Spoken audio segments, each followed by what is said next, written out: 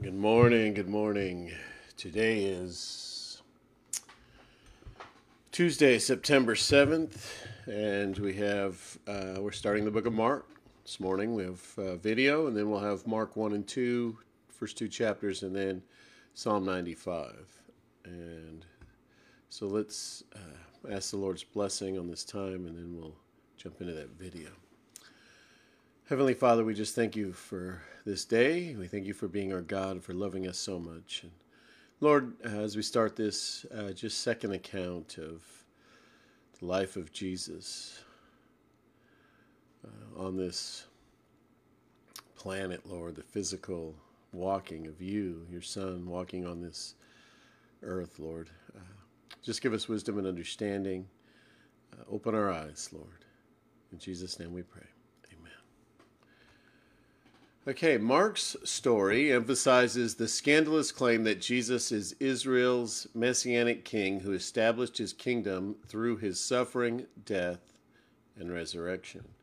All right, let's start this video. The Gospel according to Mark is one of the first accounts of the life of Jesus, and our earliest historical traditions link this book to a Christian scribe named Mark, or John Mark. He was a co-worker with Paul and a close partner with Peter. And in fact, an ancient church historian named Papias, he recalls that Mark had collected all of the eyewitness accounts and memories of Peter and then shaped them into this account. But Mark didn't just randomly throw the pieces together. He's carefully designed this story of Jesus. In the first line of the book, Mark makes this claim about Jesus. It's the beginning of the good news about Jesus, the Messiah, the Son of God. Now, what's interesting is that this is the only time Mark is going to tell you what he thinks. For the rest of the book, he's going to influence you by simply putting Jesus' actions and words in front of you and showing you how other people react to him. Now, Mark's designed the story of Jesus as a drama with 3 acts. The first one set in Galilee, the third one is set in Jerusalem, and the second act shows Jesus on the way from one place to the other. And each of the acts focuses on a repeated theme. So in Act 1, everybody's blown away by Jesus, and they're wondering, who is this Jesus? In Act 2, it's the disciples who are struggling to understand what it means for Jesus to be the Messiah. And then in Act 3, we watch the surprising paradox of how Jesus becomes the Messianic king. Let's just dive in and you'll see how it unfolds. After the opening line, Mark begins with a quotation from the ancient prophets Isaiah and Malachi, who said that God would send a messenger to Israel to prepare them for when God would show up himself to rescue his people and become their king. And Mark introduces John the Baptist as that messenger, and then right when you expect God to show up personally, Mark introduces Jesus.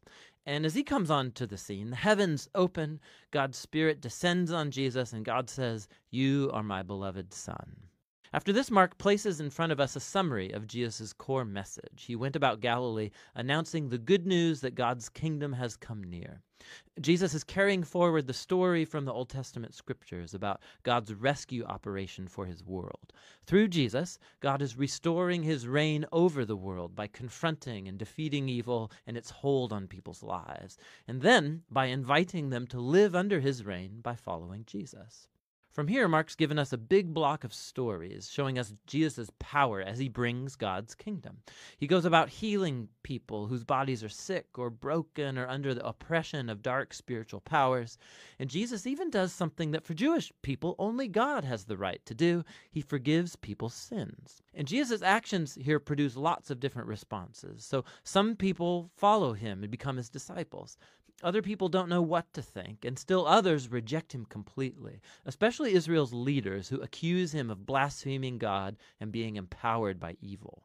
But Jesus isn't surprised by these responses. In fact, he draws attention to it. In chapter 4, Mark has collected many of Jesus' parables about the hidden, mysterious nature of God's kingdom. And Jesus says that his message is like seed falling on different types of soil. Some are receptive, some are not. Or it's like a mustard seed that's very tiny. It seems insignificant, but then it grows huge and surprises everyone. Jesus' point is that he really is the Messiah, bringing God's kingdom, but it doesn't look like what anybody expected. And this growing confusion about Jesus among the crowds is connected to a key idea Mark emphasizes at the end of Act 1, that even among Jesus' disciples there's confusion. Even they are struggling to grasp who Jesus really is, and that brings us to Act 2. It begins with a crucial conversation. Jesus takes the disciples aside and he asks, "Who do you all say that I am?" And Peter speaks up, saying, "You're the Messiah." But it becomes clear that for Peter, this means that Jesus is a victorious military king from the line of David who will rescue Israel from the Romans. But for Jesus to be the Messiah means that he's the suffering servant king of Isaiah 53, who will bring God's rule by giving up his life in Jerusalem. And the disciples, they don't get it. They think following King Jesus is going to mean fame and status and importance, and Jesus makes it clear that following him is actually like dying, like carrying your own cross. It means rejecting violence and pride and selfishness and giving one's life out for others in acts of service and love. He has the same conversation with them 2 more times, and it all culminates in Jesus' important statement that the Son of Man did not come to be served, but to become a servant and give his life as a ransom for many. The disciples still don't get it. They respond in confusion and fear. And so here in Act 2, Mark has placed another key story that echoes the book's introduction. Jesus takes 3 of his disciples up to a mountain, and he's suddenly transformed. He's radiating with light and glory, and a cloud envelops them. Now, this is just like the glory of the God of Israel that showed up long ago on Mount Sinai. And then the 2 prophets who stood in God's presence on Mount Sinai, Moses and Elijah, they appear next to Jesus as God announces again, "This is my beloved Son." Now, by placing this story in the middle of all these conversations in Act 2, Mark is making an astounding claim that Jesus, God's Son, is the physical embodiment of God's own glory.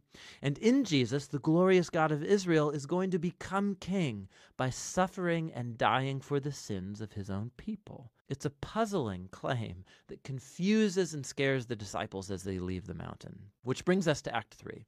Jesus makes a very public royal entry into Jerusalem for Passover. People are hailing him as the Messiah. Then he enters into the temple courtyard and he asserts his royal authority by running out the thieves and crooks and stopping the sacrificial system. Then this kicks off a whole week of Jesus debating and confronting the leaders of Israel, condemning their hypocrisy, and so they set in motion a plan to have him killed. And Jesus warns his disciples, predicting that Jerusalem and its temple will be destroyed within a generation, and his disciples will be persecuted just like him, until he returns one day to bring God's kingdom fully over the world. And it all leads up to the final night. Jesus has his last Passover meal with the disciples, a symbolic meal that told the story of Israel's liberation from slavery through the death of the Passover lamb. And Jesus takes these symbols and he gives them new meaning. They point to the liberation from sin and death that will happen through the death of the suffering servant Messiah. From here, the story rushes forward to Jesus' arrest, his trial before Israel's priests and the Roman governor Pilate, all resulting in Jesus' crucifixion. And it culminates in a key scene that matches the important scenes from Acts 1 and 2, except this time it's darkness that descends, not a cloud. And instead of the divine voice from heaven, it's Jesus' voice crying out before he dies. And then most surprising is that it's a Roman soldier who sees Jesus die, who grasps and then announces who Jesus is. This man was the Son of God. He's the first person in the story to recognize the story's shocking claim about Jesus' identity, that it's the crucified Son of God who's the Messiah, Jesus of Nazareth, who died for his friends and for his enemies. After this, Jesus' body is placed in a tomb, and on the first day of the new week, 2 women from his disciples come to the tomb, and they discover that the tomb is empty, the stone's rolled away, and an angelic man informs them that Jesus isn't here, that he's risen from the dead. And so he orders them to go and tell this good news to the other disciples, that Jesus is alive, that he'll meet them back up in Galilee. And the women, they're freaked out. Mark says that they fled from the tomb in terror, telling no one, for they were afraid. And that's how the book ends, with Jesus' disciples showing the same kind of fear and confusion that concluded Acts 2 and 1. Now, if you look in your Bible, you'll see that the Gospel of Mark has more to its ending. where Jesus appears, he speaks to his disciples, but there's also a note there telling you that that ending is not part of the original book, that it's only found in later, less reliable manuscripts. Now, it's possible that the original ending got lost, or that Mark actually never finished writing his account, but it's more likely that this abrupt ending is intentional to make a point. The entire story has focused on the shocking claim that puzzled Jesus' disciples from beginning to end, that it's the suffering, crucified, and risen Jesus who's the Messiah, the Son of God. That God's love and upside-down kingdom were revealed as Jesus died for the sins of the world. And so this story ends without closure, and it forces you, the reader, to grapple with this very strange and scandalous claim about Jesus. And are you going to run away like the women? Or are you going to recognize Jesus as your king and go and tell the good news? And only you can answer that question. And that's what the Gospel of Mark is all about.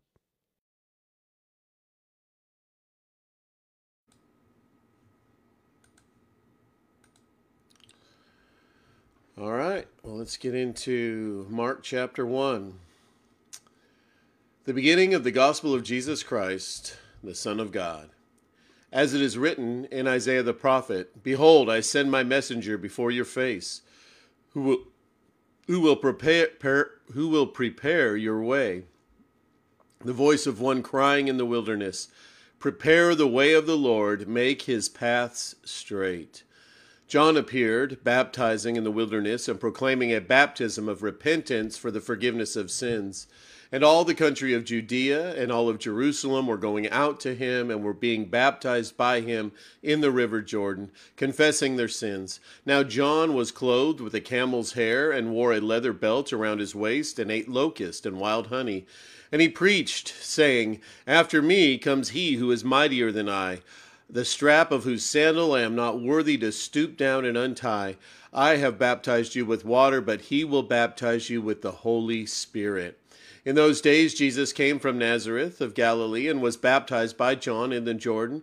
And when he came up out of the water, immediately he saw the heavens being torn open and the Spirit descending on him like a dove, and the voice came from heaven, "You are my beloved Son, with you I am well pleased." The Spirit immediately drove him out into the wilderness, and he was in the wilderness 40 days, being tempted by Satan, and he was with the wild animals, and the angels were ministering to him. Now after John was arrested, Jesus came to Galilee, proclaiming the gospel of God and saying, "The time is fulfilled and the kingdom of God is at hand. Repent and believe in the gospel." Passing alongside the Sea of Galilee, he saw Simeon and Andrew, the brother of Simeon, casting a net into the sea, for they were fishermen. And Jesus said to them, "Follow me, and I will make you become fishers of men." And immediately they left their nets and followed him. And going on a little farther, he saw James, the son of Zebedee, and John, his brother, who were in the boat mending the nets. And immediately he called them, and they left their father Zebedee in the boat with the hired servants and followed him. And they went into Capernaum, and immediately on the Sabbath he entered the synagogue and was teaching. And they were astonished at his teaching, for he taught them as one who had authority, and not as scribes. And immediately there was in their synagogue a man with an unclean spirit. And he cried out, "What have you to do with us, Jesus of Nazareth? Have you come to destroy us? I know who you are, the Holy One of God." But Jesus rebuked him, saying, "Be silent and come out of him." And the unclean spirit, convulsing him and crying out with a loud voice, came out of him. And they were all amazed. And so they questioned among themselves, saying, "What is this? A new teaching with authority? He commands even the unclean spirits, and they obey him." And at once his fame spread everywhere throughout all the surrounding region of Galilee. And immediately he left the synagogue and entered the house of Simon and Andrew with James and John. Now Simon's mother-in-law lay ill with a fever, and immediately they told him about her. And he came and took her by the hand and lifted her up, and the fever left her, and she began to serve them. That evening at sundown, they brought to him all who were sick or were oppressed by demons, and the whole city was gathered together at the door. And he healed many who were sick with various diseases, and cast out many demons. And he would not permit the demons to speak, because they knew him. And rising very early in the morning, while it was still dark, he departed and went out to a desolate place. And there he prayed. And Simon and those who were with him searched for him, and they found him and said to him, "Everyone is looking for you." And he said to them, "Let us go on to the next towns, that I may preach there also, for that is why I came out." And he went throughout all Galilee, preaching in the synagogues and casting out demons. And a leper came to him, imploring him, and kneeling, said to him, "If you will, can you make me clean?" Moved with pity, he stretched out his hand and touched him, and said to him, "I will." Excuse me. He said to him, "I will be clean." And immediately the leprosy left him, and he was made clean. And Jesus sternly charged him and sent him away at once, and said to him, "See that you say nothing to anyone, but go, show yourself to the priests, and offer for you cleansing what Moses commanded, for a proof to them." But he went out and began to talk freely about it and to spread the news, so that Jesus could no longer openly enter a town, but was out in desolate places, and people were coming to him from every quarter. Chapter 2. And when he returned to Capernaum after some days, it was reported that he was at home, and many were gathered together, so that there was no more room, not even at the door. And he was preaching the word to them. And they came bringing to him a paralytic, carried by four men. And they could not get near him because of the crowd. And they removed the roof above him. And when they had made an opening, they let down the bed on which the paralytic lay. And when Jesus saw their faith, he said to the paralytic, "Son, your sins are forgiven." Now some of the scribes were sitting there, questioning in their hearts, "Why does this man speak like that? He is blaspheming. Who can forgive sins but God alone?" And immediately Jesus, perceiving in his spirit that they thus questioned within themselves, said to them, "Why do you question these things in your heart? Which is easier, to say to the paralytic, 'Your sins are forgiven,' or to say, 'Rise, take up your bed and walk'? But that you may know that the Son of Man has authority on earth to forgive sins," he said to the paralytic, "I say to you, rise, pick up your bed and go home." And he rose and immediately picked up his bed and went out before them all, so that they were all amazed and glorified God, saying, "We never saw anything like this." He went out again beside the sea, and the crowd was coming to him, and he was teaching them. And as he passed by, he saw Levi, the son of Alphaeus, sitting in the tax booth, and he said to them, "Follow me." And he rose and followed him. And as he was reclining at the table in his house, many tax collectors and sinners were reclining with Jesus and his disciples, for there were many who followed him. And the scribes and the Pharisees, when they saw that he was eating with sinners and tax collectors, said to his disciples, "Why does he eat with tax collectors and sinners?" And when Jesus heard it, he said to them, "Those who are well have no need of a physician, but those who are sick. I came not to call the righteous, but sinners." Now John's disciples and the Pharisees were fasting, and people came and said to him, "Why do John's disciples and the disciples of the Pharisees fast, but your disciples do not fast?" And Jesus said to them, "Can the wedding guests fast while the bridegroom is with them? As long as they have the bridegroom with them, they cannot fast. The days will come when the bridegroom is taken away from them, and then they will fast. In that day, no one sews a piece of unshrunk cloth on an old garment. If he does, the patch tears away from it, the new from the old, and the worse tear is made. And no one puts new wine into old wineskins. If he does, the wine will burst the skins. And if the wine is destroyed, so are the skins. But new wine is for fresh wineskins." One Sabbath he was going through the grain fields, and as they made their way, his disciples began to pluck heads of grain. And as the Pharisees were saying to him, "Look, why are they doing what is not lawful on the Sabbath?" And he said to them, "Have you never read what David did when he was in need and was hungry? He and those who were with him, how he entered the house of God in the time of Abiathar the high priest, and ate the bread of the presence, which is not lawful for any but the priest to eat. And he also gave it to those who were with him. And he said to them, the Sabbath was made for man, not man for the Sabbath. So the Son of Man is Lord even of the Sabbath." Okay, let's move into a time of prayer, meditating on Psalm 95. It is titled, "Let Us Sing Songs of Praise." O come, let us sing to the Lord. Let us make a joyful noise to the rock of our salvation. Let us come into his presence with thanksgiving.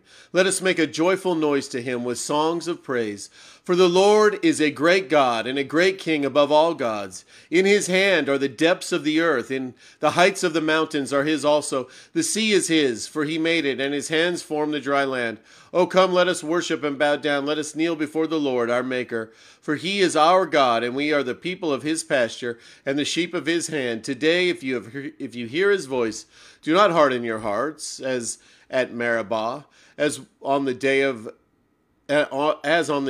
at Massa in the wilderness, when your fathers put me to the test and put me to the proof, though they had seen my work. For 40 years I loathed that generation and said, they are a people who go astray in their heart, and they have not known my ways. Therefore I swore in my wrath, they shall not enter my rest. Oh, Heavenly Father, help us not to go astray in our hearts, Lord.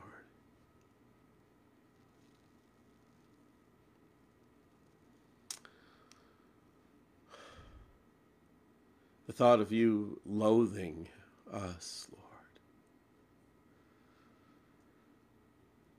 What a horrible, horrible thought, Lord.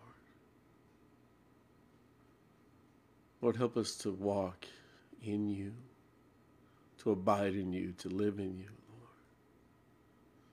That we would walk in your ways. That we would enter your rest, Lord.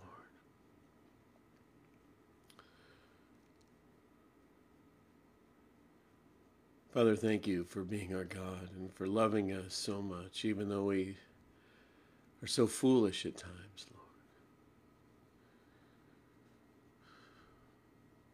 So rebellious at times, Lord. To do our own way, our own thing, what we want to do. What our flesh desires to do instead of what you would have us to do, Lord.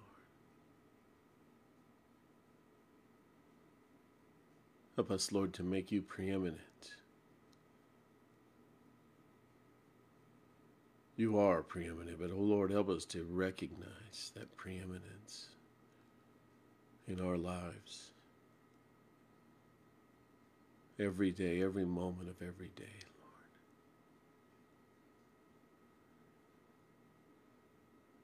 Father, be with those that are suffering. Be with Trish and Mark, Pam, Lord, and her surgery coming up, Lord. We just ask that they would go through. There wouldn't be any cancellation because of the COVID or whatever, Lord, that the hospital wouldn't be overrun, Lord, that people would recover from this disease, Lord, that you would draw people to yourself, Lord, through these difficult times. Lord, be with Al and his chronic pain, and anybody else that's suffering chronic pain, Lord. It's so difficult, so challenging, Lord, to just exist in a state of pain, Lord. We just ask for comfort and peace and pain relief, Lord. And Father, be with the conference today. Just let it go well. We just ask your blessing on all the speakers and all the listeners, Lord. That your Spirit would just come afresh upon those that are represented, Lord, and even those that from the southeast that weren't able to make it, Lord. Lord, just bring your Spirit upon them as well, Lord. And Father, we just lift up this day to you. We just ask that it'll be a blessing, and that you would just use us, that you would reflect us to the world, reflect you, that we would reflect you, Lord, to the world around us, that we wouldn't reflect ourselves, but you, Lord. Thank you, Father. Be with us today. In the name of Jesus we pray. Amen. All right, have a great day, guys.